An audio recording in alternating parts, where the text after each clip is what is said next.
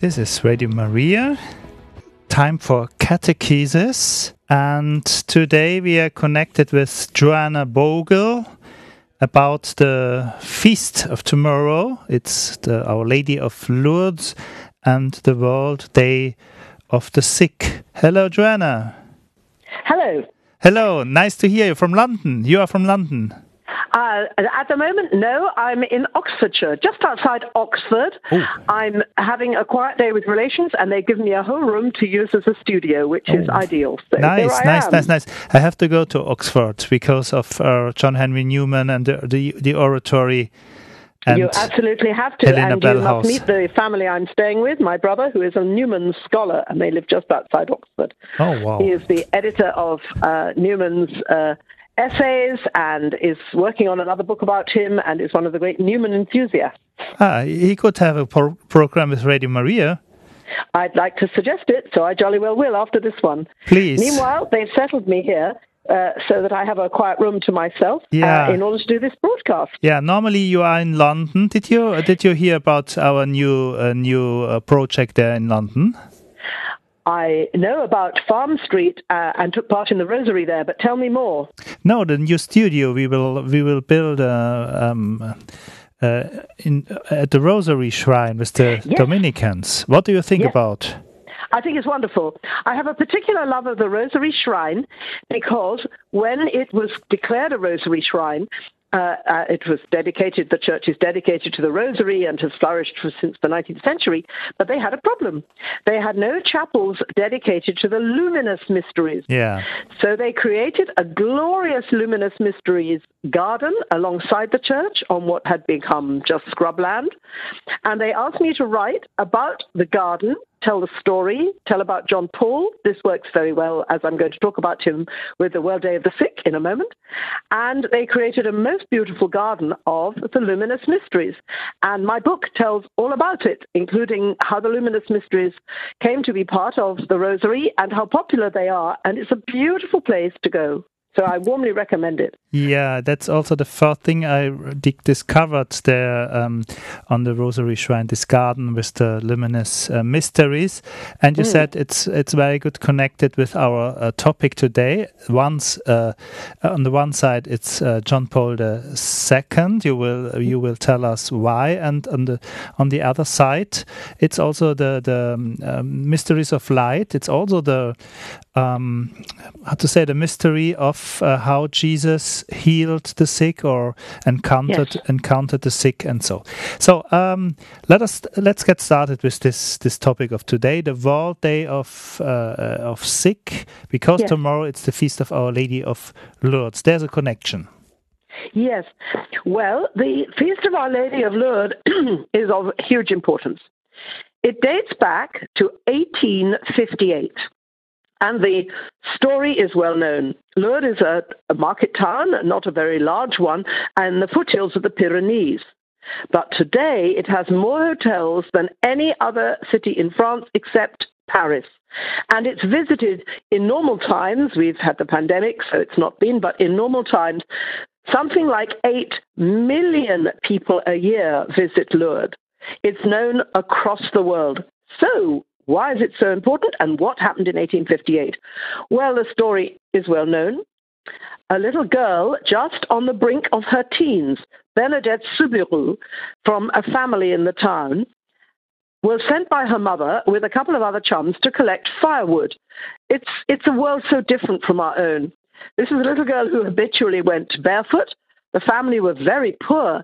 In fact, they were living in the old prison in the town because her father had been out of work for some while. Even though he was professionally a baker, they'd been hit by hard times. Bernadette had poor health. She was asthmatic. They were Catholic, as everyone in Lourdes was. She wasn't a especially devout child, but they were a loving family, united. And she was poorly educated, but she did go to school. She knew her prayers, and she knew about helping with the family. And when her mother said, would you go out and get firewood, she went and did so. And then there was this extraordinary thing. she saw in a cave, in a grotty part of the town where there was rubbish dumped, where the river flowed along, the river Gav, which could carry away some of the rubbish, but where rubbish was dumped, and this is the 19th century, beginning to have more rubbish and detritus than before, she saw a most beautiful lady. And this lady then appeared to her again and again and invited her to pray. Bernadette never said that this lady was the Blessed Virgin Mary, but she did, in prompting from her parish priest, who came to hear of it, because everybody did, told her to ask the lady's name. And the lady gave a most astonishing reply. And she said, speaking in the local dialect, a form of French, which Bernadette was the only language she knew, I am the Immaculate Conception. Now, this is a strange thing to say, because to say I am the Immaculate Conception is a strange thing to say. We are all, on the other hand, a conception. We are all conceived by our parents. She was the Immaculate Conception, she said. What did this mean? Well, in fact, the Church had solemnly defined this. Mary was conceived immaculate, without sin. We are all born as sinners. We all inherit the stain of original sin from the first sin of our first parents, who in freedom chose not to do what God wanted, but to take what they wanted, even though he had given them everything. But Mary is free from this. Mary alone could say, I am the Immaculate Conception. Well, events developed from there, because this lady, Bernadette always just described her as the lady, and described her as indescribably beautiful. She couldn't describe her. She could only say she was extraordinarily beautiful, but she did say what she was like, in a white robe and carrying a rosary in her hand and had a rose on her foot. Bernadette wasn't a particularly fanciful child, and she hadn't seen many finely dressed people, and there were no coloured magazines, let alone television or radio or anything like that. She'd never seen a film in her life, certainly didn't have the internet.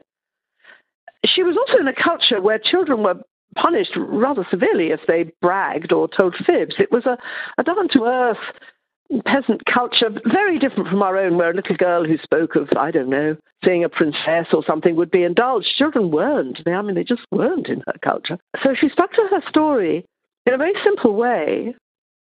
And she said this was the most beautiful lady, and she asked her to pray the rosary with her.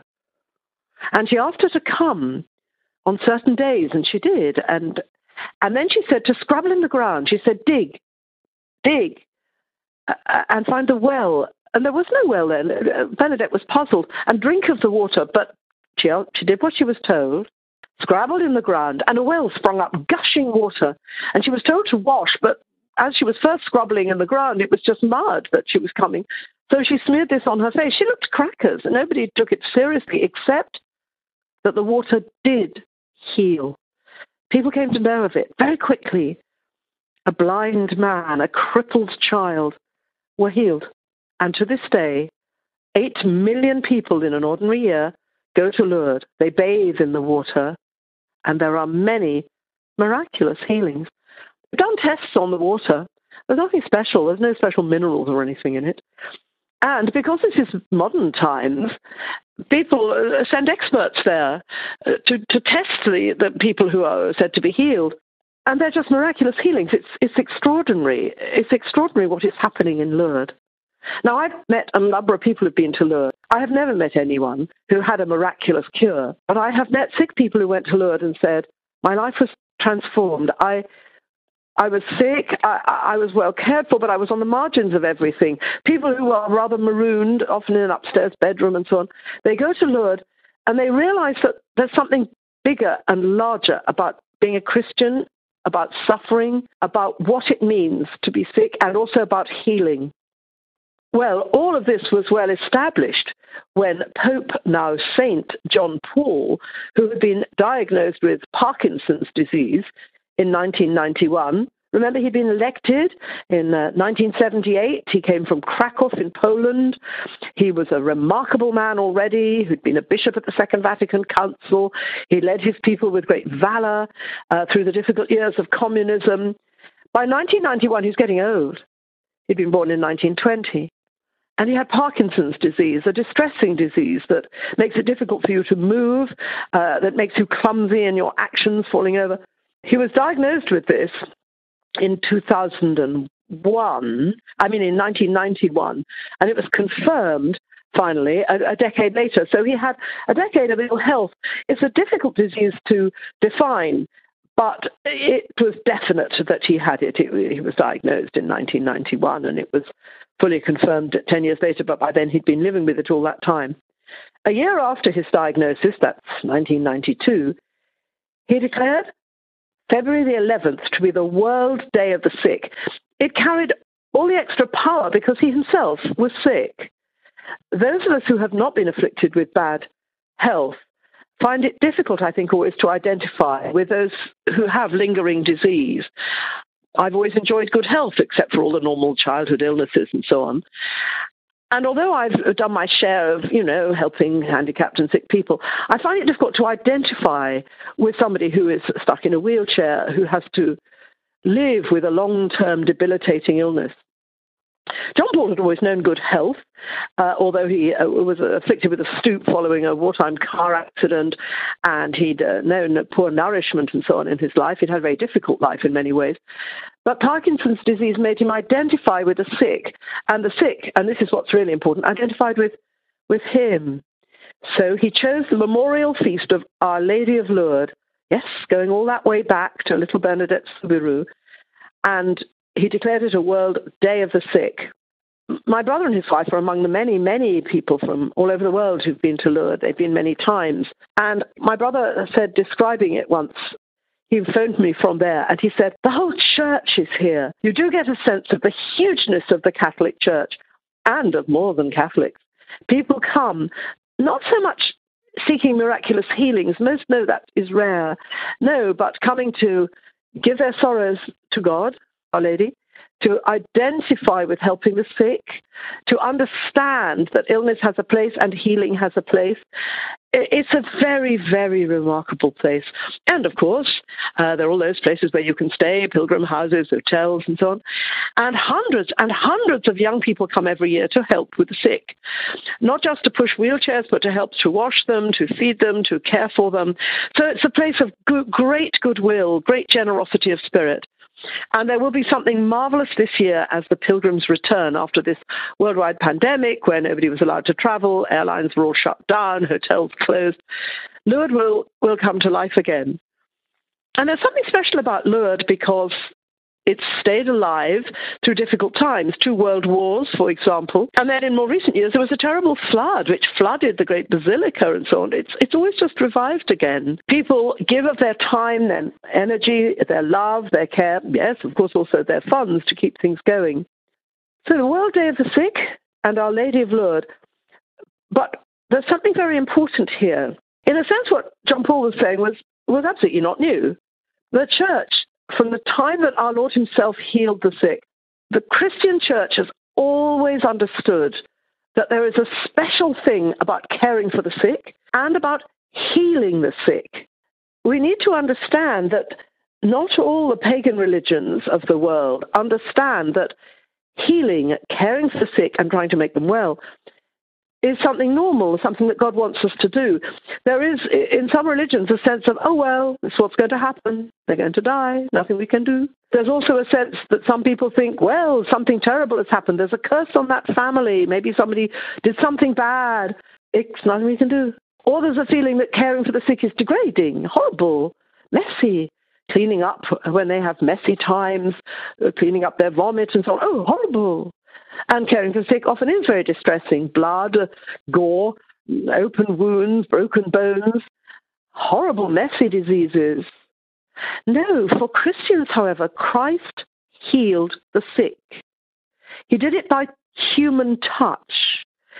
There's this understanding that he was close to the sick. He embraced them. He was with them. And the tradition of Christianity is to do that. One of the most distressing diseases in ancient times, and only very recently has it been able to effectively cure it, is what today we call Hansen's disease, and for centuries was called leprosy. It's a very distressing disease because your nerve endings rot and die away, and so you're not aware when you are burned or something happens to you. And so open wounds suppurate and are horrible. Your hands are dead, so a minor cut, you don't notice it and don't feel pain, and so it doesn't get properly treated. So bits of your body can begin to rot away. And yet throughout the centuries, the church has cared for leprosy people suffering from this disease. It was always regarded as terribly, terribly infectious, all those open wounds. So you often find a lepers' hospital, historically speaking, on the edge of a town, often dedicated to St. Giles, patron saint of lepers, because he loved them and cared for them and embraced them.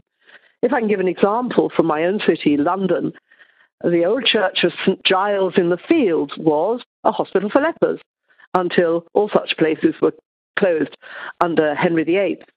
But they still honour, the Anglican Church has it now, with great love and care. They honour the tradition of St. Giles, and incidentally they have a particular friendliness with the local Catholic Church, St. Patrick's in Soho, and they welcome pilgrims there every year for a Blessed Sacrament procession. It's a nice friendship. But where is it? It's not in the heart of London. It's on the outskirts.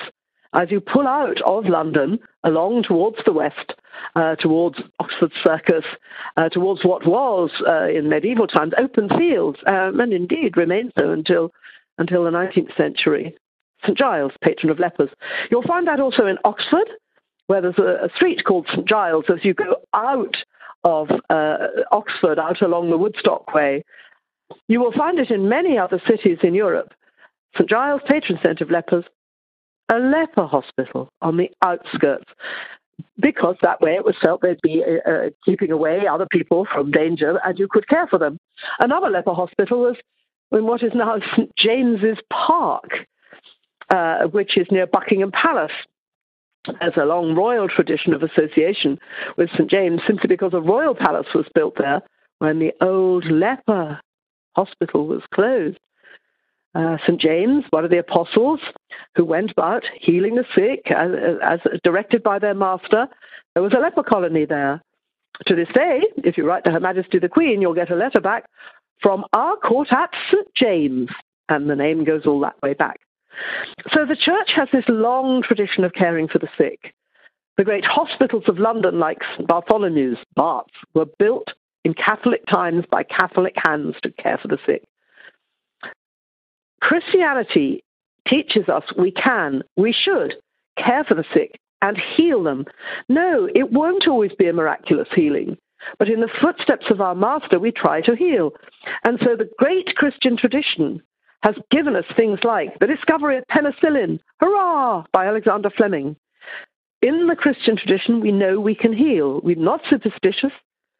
We believe that in the world there are things we can use to heal the sick, just as we believe and know that in the world, this ordered world that we can explore, we can put things together and fly through the sky. We can even build a rocket and get to the moon. We are not superstitious. The world of medicine, as the world of science, is not closed to us, but always open. And the church keeps this open. She founds the great universities, the great teaching hospitals. She has this great tradition of science, so that great scientific discoveries like the Big Bang actually were by a priest, in that instance, Monsignor Lemaitre.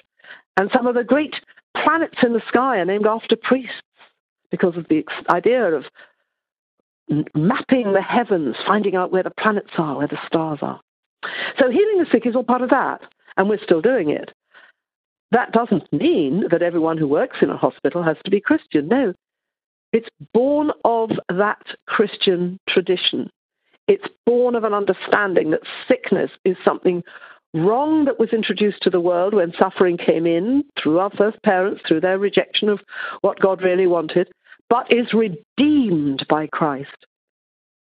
And when his mother appeared at Lourdes in the middle of that century when so many developments were happening, indeed, also in the care of the sick, that great tradition received a new boost, and it will receive it again and again.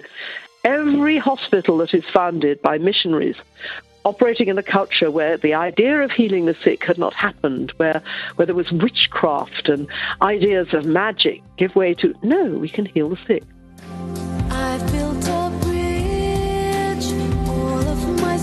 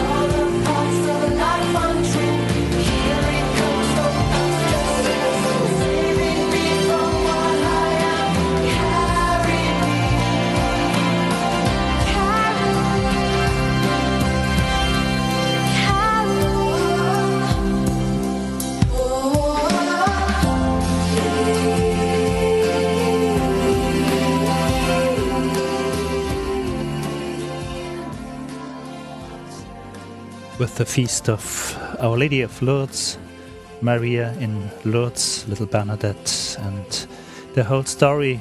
We also celebrate the World Day of Sick, introduced by Holy Pope John Paul II. And it's Joanna Bogle from London today, from Oxfordshire, to give us this view of the Christian tradition of caring about sick and the healing service of the Church. Please, dear Joanna. Well, it's a wonderful topic to be able to discuss. And as you mentioned, I'm in Oxfordshire, and I'm actually visiting family who have frequently gone to Lourdes and have a special care for it. They've gone as brancardiers, people who go to help at Lourdes. And their children, now grown up, have also done it. And they had a wonderful understanding of things through going to Lourdes. And a few years ago, 3, 4, 5 years ago, I was in London, and I happened to pop into Westminster Cathedral for one evening mass. And I found it was full of young people who had all been helpers at Lourdes, wearing T-shirts and so on. And they walked up carrying their banners, and they were having a glorious mass as part of the young people who go to help at Lourdes. There is something marvelous about helping the sick. And I know from my brother's offspring, my nieces and nephews, that they've had a beautiful time in Lourdes, and it's affected their understanding of their faith, and they've brought that into their young adult lives. And then seeing all these fine young people in Westminster Cathedral, I realized they forge friendship, they enjoy themselves. Lourdes is also great fun to go to because it's in France. It's exciting to travel to another country. And they all make good friends, and in the evening they have fun together and so on. And there are these huge events, the great procession of the Blessed Sacrament and so on, which if you are young and you've only been in your own parish, with perhaps the music is not so beautiful and the Mass is not somehow thrilling, you go to these huge events and you see something larger. You see the wide church. You see also the Church's understanding of the role of sick people. They're not marginalized, just, oh dear, poor old lady, I'll help her a little bit on the bus. No, they are at the heart of all our lives, and especially they are beloved of God. John Paul understood this. His own long, protracted illness, Parkinson's disease, helped him to show the world what it is when you are old and sick. And so it was he, as Pope, who marked the World Day of the Sick. And he did this on the Feast of Our Lady of Lourdes, building on what was already there. There's also something of interest to us in Britain about the relationship of John Paul with the sick.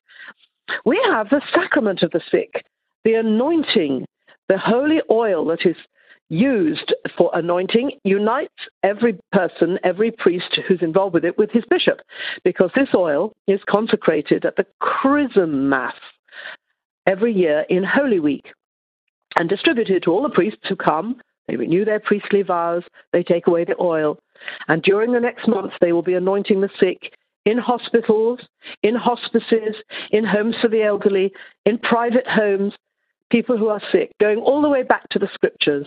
Is anyone among you sick? We are told. And from the earliest times, the apostles anointed the sick, prayed with them. Well, that's all a big part of our lives.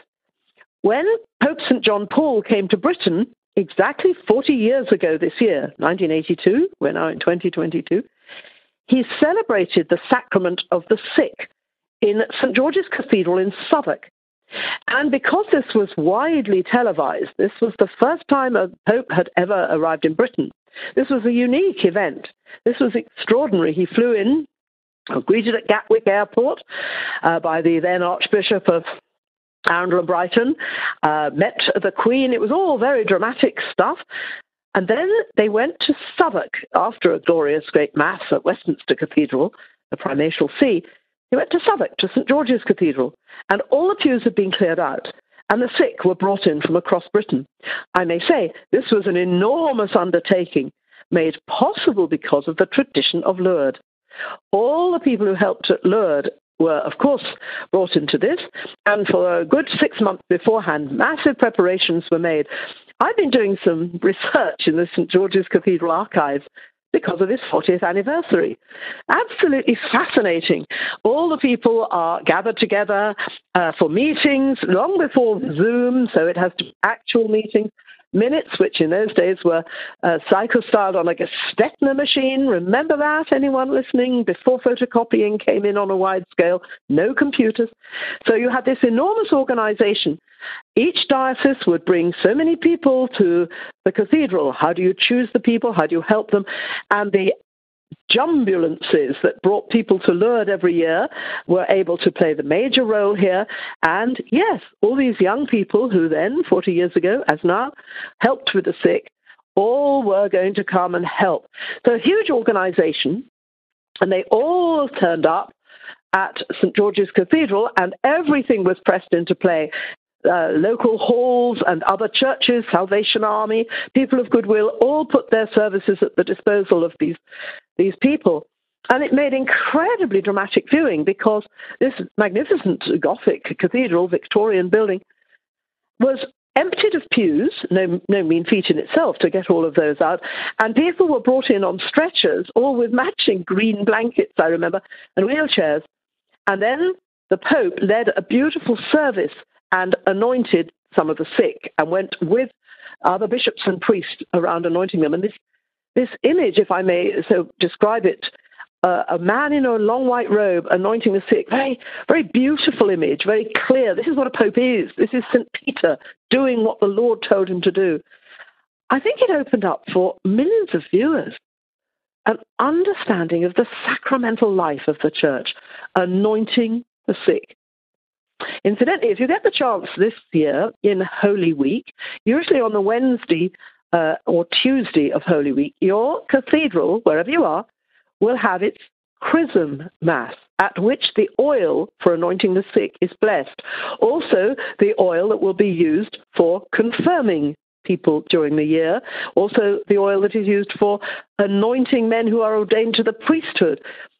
Oil is very important, and the prayers of a chrism mass, listen to them, are beautiful. It's always olive oil, and the prayers remind us of the olive in scriptures, how the bird brought the olive branch to Noah, of how Christ knelt in the Garden of Olives. Gethsemane is the place where the olive oil was pressed. I mean, all of this is terribly interesting. Olive oil.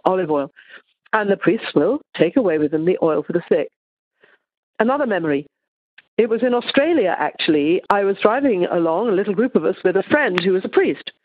And very tragically, we came across, suddenly the car was halted, everyone was halted. There was a car accident. And this priest reached in the glove compartment of his car for his sacred oil. There may be somebody dying. He would go and anoint them. In the end, he didn't need to. All was well. The people were rushed to hospital. There was nobody dying, and there was a chaplain in the hospital who would meet them.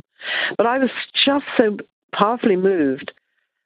A death at a road accident can be sudden. It may not be a very beautiful way to die, but a priest is even ready, even in the street, to anoint. He has the holy oils in his car. Sometimes he may have them always with him in his pocket. A priest is there, and I've been in hospital, as others have, with a relative who was ill, and in the middle of the night, a priest arrived, summoned to give the holy anointing. You see, sometimes it can bring renewed health, many times, in fact. But it may also be the way of taking the person across the threshold to meet God with that strengthening, the anointing of the oil of the sick. And that binds you to the church, to the bishop. It is not just any oil. It is blessed oil. And there is something very sacred about all of this. So find out about your chrism mass. Find out about the anointing of the sick. And if you know anyone who is sick, gently ask them, would you like to be anointed? For some people, it's a reconciliation with the church, which they have long wanted, and an opportunity which should not be bypassed just because we lack the courage to make that gentle suggestion. Well, John Paul did it on this enormous scale in the cathedral at Southwark, and it really was rather extraordinary. St. George's Cathedral is a sort of second-best cathedral in a way. Everyone in London knows Westminster Cathedral, whether they're Catholic or not, is a real landmark there by Victoria Station. But St. George's is in Southwark. It's sort of on the edge of nowhere in particular.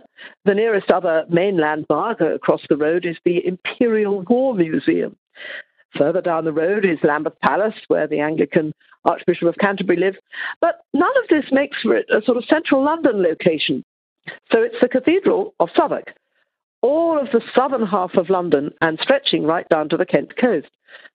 It's important, but if Londoners really, when they say cathedral, they only think of Westminster. So that event at St. George's put it, if I can put it this way, on the map. And it also opened up for people this powerful vision of the anointing of the sick. A commemorative book of Pope St. John Paul's homilies and speeches was printed after the events, and I've got a copy here. And reading his homily about the sick is beautiful, very encouraging. This sacrament should be approached in a spirit of great confidence, like the leper in the Gospel, which had just been read at the time, of course. Even the desperateness of that man's situation did not stop him from approaching Christ with trust. And we too must believe in Christ's healing love and reaffirm that nothing will separate us from this love. You see, it's not just physical healing. It's the unity with Christ. It's the unity with the church. It's the unity with that love, that huge love. One of the things that's interesting too, Christ himself needed help. Think of the woman who wiped his face on the way to Calvary, which we commemorate in the Stations of the Cross. And when Christ healed, there was something very human about it. As a little girl, I loved the story of the raising of Jairus' daughter, perhaps because in my prayer book, she had pigtails, plaits, just like mine. And she had a mummy and a daddy who were standing there looking desperately worried. Her daddy's hand was, he sort of gnawing at his hand, and he had his arm reassuringly around his wife, just like my daddy would have done, just like my daddy. Their little girl was sick. Their little girl was dead. And Christ raised her up, and she sat up, and he said, give her something to eat, which is just what any little girl would want to hear when this had happened. And I always imagined her mummy and daddy giving her my favorite thing, which would be scrambled eggs on toast. Christ was very practical. He was a man who spoke to us as Almighty God in language we could understand. And there's something richer to give her something to eat. He ultimately gives us himself, the bread of life. Somehow every miracle of Christ links with everything else. The sacraments all unite together, just as the wedding at Cana points us to the Eucharist. Do whatever he tells you, and then he says later, do this in memory of me. Give her something to eat. Everything sort of fits together. And Christ's touch, and we touch the sick. We're not frightened of them. We're not disgusted by them. I have a memory of helping out at a holiday home for handicapped people as a teenage volunteer. I'll admit I was doing it as part of my Duke of Edinburgh's award. I pitched in with a will. I was a very active teenager. I'd enjoyed doing anything busy and active, Girl Guide, all that. But I found it very difficult because we were dealing with distressing symptoms of the sick. And I found after you've been dealing with emptying lavatories, then you were faced with a plate of mince and potatoes for lunch. I really struggled to eat. It wasn't anorexia. It was just, I just found it difficult. And a really nice girl that I was with, who was sharing a room, took me out and bought me a sandwich because away from the place I could eat. And after that, no problem, kept eating. I remember that because we pooled our money and we found, I think between us, we had something like 1 shilling and sixpence, which was just enough for a cheese sandwich, packet of crisps and 2 glasses of lemonade. Oh, memories. When we heal the sick, when we try to help, we unlock Christian love in others. And that nice girl, what a good thing to do. What a friend. The Christian idea is that healing the sick, helping the sick, is a good thing. God has put in our hearts a desire to help. He gives us a joy in it. The doctors and nurses who dedicate their lives. We have a detailed way of training doctors. We have certificates. We have the idea of nursing as noble, an idea very much revived by Florence Nightingale, who consciously was looking back to the medieval idea of the nuns who'd done it. That's why to this day, in her modern revived form of nursing, she really recreated nursing in its modern form, we still call a senior nurse a sister, as if they were a nun. And so when a pope came to Britain, what did he do? He had the sacrament of the sick. And he also made an appeal to us. Don't neglect the sick and elderly. Don't turn away from them. Remember that life is a gift from God. All life is sacred. The unborn child, the gravely ill person. And here is a real plea from his heart, from mine. Please don't even think about deliberately killing the sick. We must heal people's pain. It is possible now so that you can really have good pain relief. I, like many others, have been involved with projects on this. Nobody need die in pain. Properly administered drugs to relieve pain is a skill in its own right. The hospice movement has shown us that pain relief is a real skill, a real specialization. We do not have to kill the sick.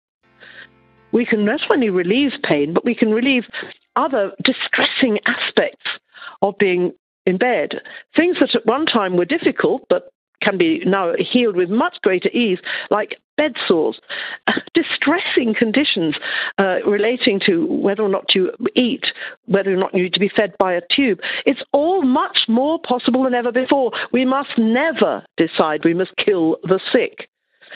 And a great modern hero is Count von Galen, the Lion of Münster, the Bishop of Münster in the Second World War, who publicly and strongly denounced the wicked Nazi system of euthanasia, killing the sick, especially the mentally sick. He was brave. He's since been canonized.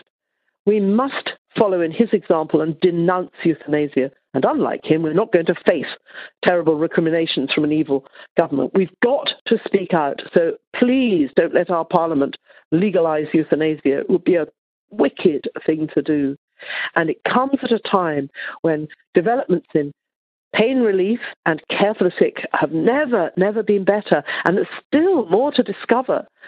Everyone who's ever worked with the sick, there's a sort of thrill in making somebody comfortable, making something easier for them. And I learned that. We look today at the teenagers in Lourdes, and they learn that, and don't even imagine the joy of a really professional doctor and nurse who knows it on a really large scale. We should look up to doctors and nurses. We should honor healing the sick as a great profession. We should be able to have a great trust in them. And the idea, I am a nurse, should be, what a fine thing to do. And we mustn't lose that trust, which we would do if euthanasia were ever to be introduced. It's also important that we understand in our own lives, when I am sick, I am loved by God. It is not a punishment. He too suffered in the Garden in Gethsemane. He too healed the sick, worked with the sick. One of the main things the apostles did as soon as they went out taking the gospel to the world was this healing of the sick and anointing the sick and being with the sick. Very, very important. I think the World Day of the Sick was a wonderful gift of John Paul to the world, building on those remarkable events in Lourdes and building on that tradition going back centuries to our Lord himself when he walked this earth. Heal the sick, anoint them. Is anyone among you sick? Let him come and be healed. Let him come and be anointed. So on the World Day of the Sick, let's rejoice in all of that. And let's hope that the millions who've toured Europe to get to Lourdes in the past will be renewed again, and all those hotels and hospices and places of refuge will be filled, and once again Lourdes will ring with Ave, Ave Maria, and processions and great gatherings as the Christians unite around not lots of fun, but the sick. And in doing so, we'll find, yes, lots of joy, lots of companionship, lots of good meetings of minds and hearts, lots of lifelong friendships. You know, a lot of good Catholic marriages have come from people who met as helpers of Lourdes. A lot of young men kneeling there among the sick who thought, I would love to be a priest, and have heard God call. So let's listen to the sick. Father, we glorify your name, and we thank you for sending your Son, Jesus. We know, Lord, that you care about all our problems and all our hurts and every disease. And Jesus, we know that as we release ourselves in faith, trusting only in you, that the power of the Holy Spirit would be released, healing and wiping away all doubt, disappointment and fear. Father, let the power of your Spirit move upon every man, every woman and every child, from every tribe and in every nation, as we await the coming of Jesus Christ, our Lord and Savior. Let your living water flow.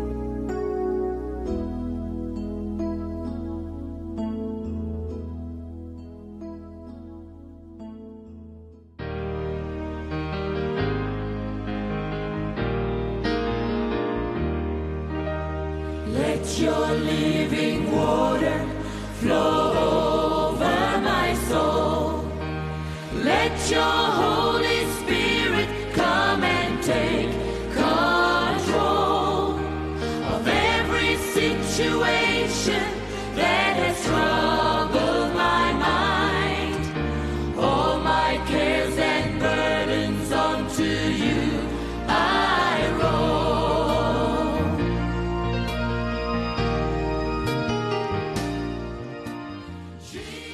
Thank you, Joanna Bogle, for your wonderful talk about this whole dimension of health, of sickness, of body and soul. I invite you, dear listeners, to call in. Maybe you have a special resonance or a special word now to share with us after this talk of Joanna Bogle, or maybe you were in Lourdes, you have an experience of Lourdes and this World Day of Sick, this experience, this special experience. I invite you to call in. The number is 01223 375 564. Let me repeat, 01223 375 564. And if you're listening and calling from abroad, you can dial the 0044 1223 375 564.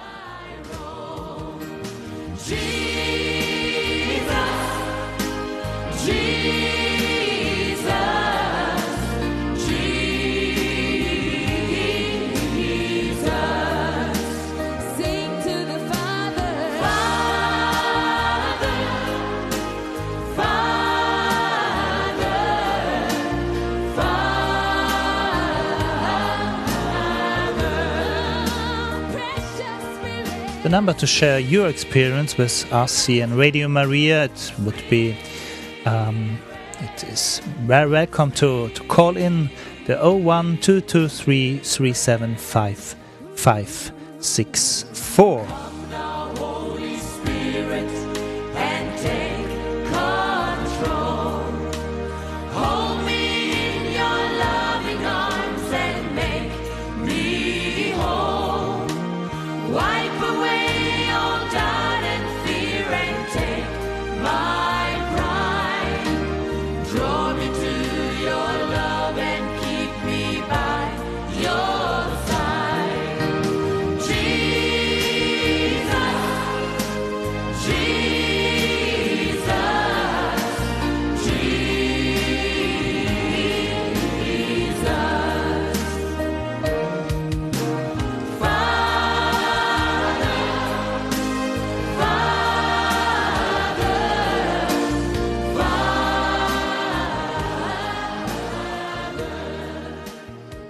No caller, Joanna, but I wanted to ask you if you know that one of your old friend, Blakesley, Father Simon, is in Lourdes in these days. And he is. Oh, wonderful. Yeah, preparing a bigger pilgrimage for 300, maybe 400 people in summer. Hurrah. Hurrah. I know that Father Simon worked as a nurse before becoming a priest, even in accident and emergency, really difficult, challenging work, very distressing cases and so on. And he brings to his priesthood, he's now been a priest for many years, all that knowledge from his days of nursing.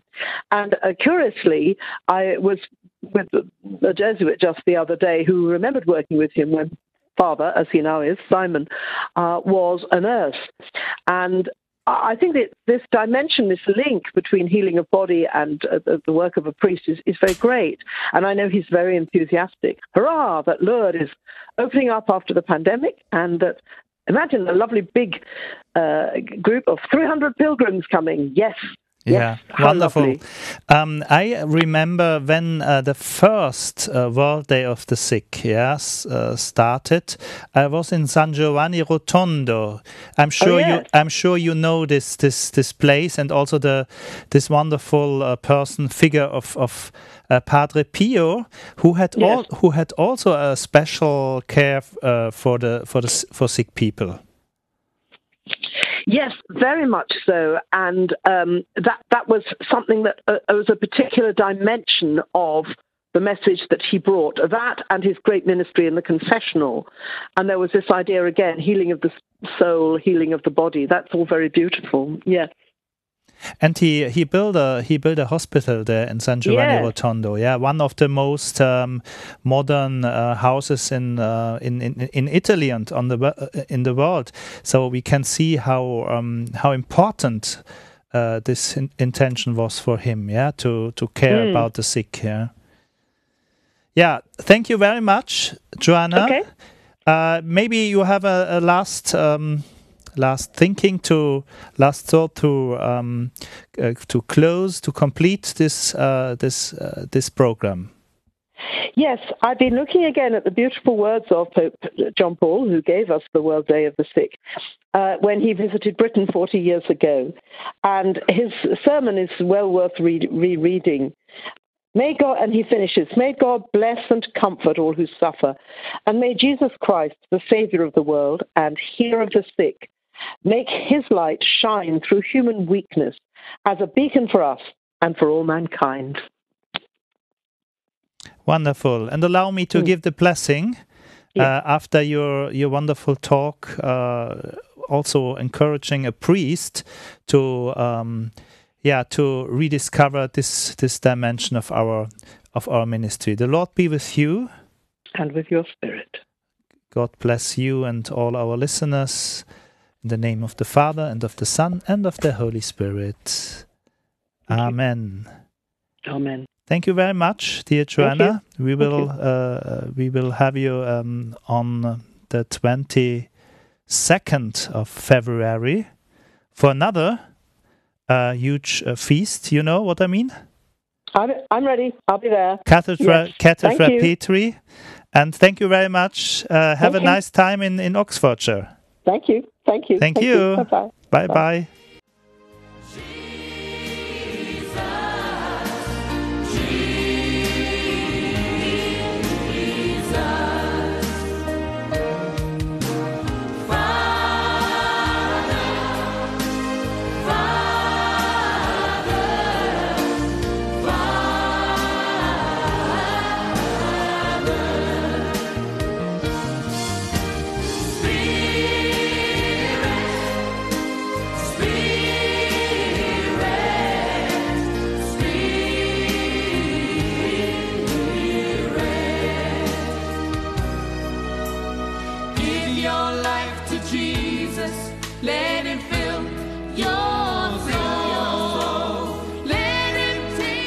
And let me remind you, for tomorrow it's the feast of Our Lady of Lourdes, a special moment also for our radio. We will have here in our little studio chapel, we will have a day of prayer, of adoration. You know, also I invited you to support, to help us concretely in this month, to put your light, your candle on the lamp stand, to support us, to inflame your, to enlighten your candle here in Radio Maria, to share your little light. Thank you for your support, for your help. Thank you for donate to Radio Maria. We need your help. We need your support. And tomorrow we will have a lot of programs concerning Our Lady of Lourdes. Will be a very deep and profound and nice day tomorrow. Maybe one of the important thing is the worldwide rosary from Lourdes with the World Family of Radio Maria at 3 p.m. I invite you to participate in this special moment, to be united with more than 85 countries all over the world in the 5 continents with the World Family of Radio Maria. Live from Lourdes, Radio Maria France with Father Mathieu will organize this rosary on the grotto of Lourdes, and we are so happy to be there with you and with the people in the whole world. Thank you very much for supporting Radio Maria to be part of the family.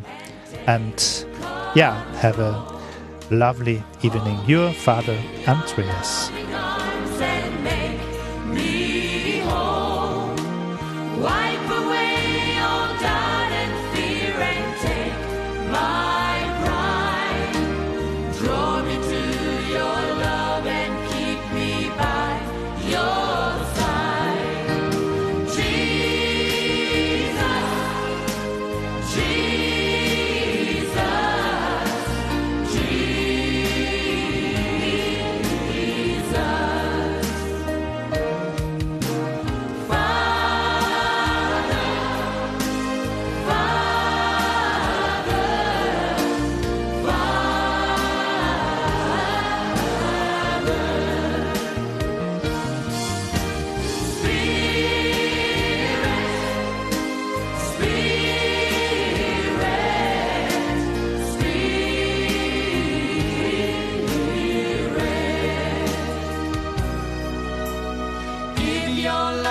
Jesus, let him fill your soul. Let him take you in his arms and make you whole.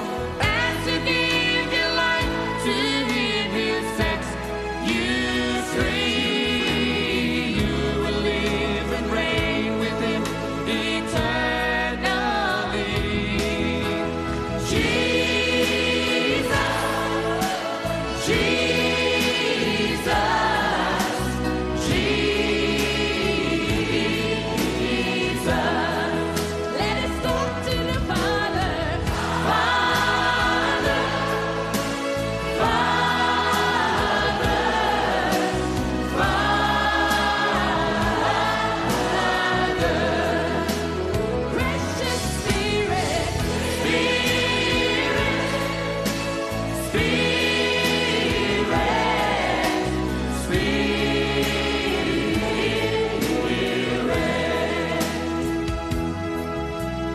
Let your living water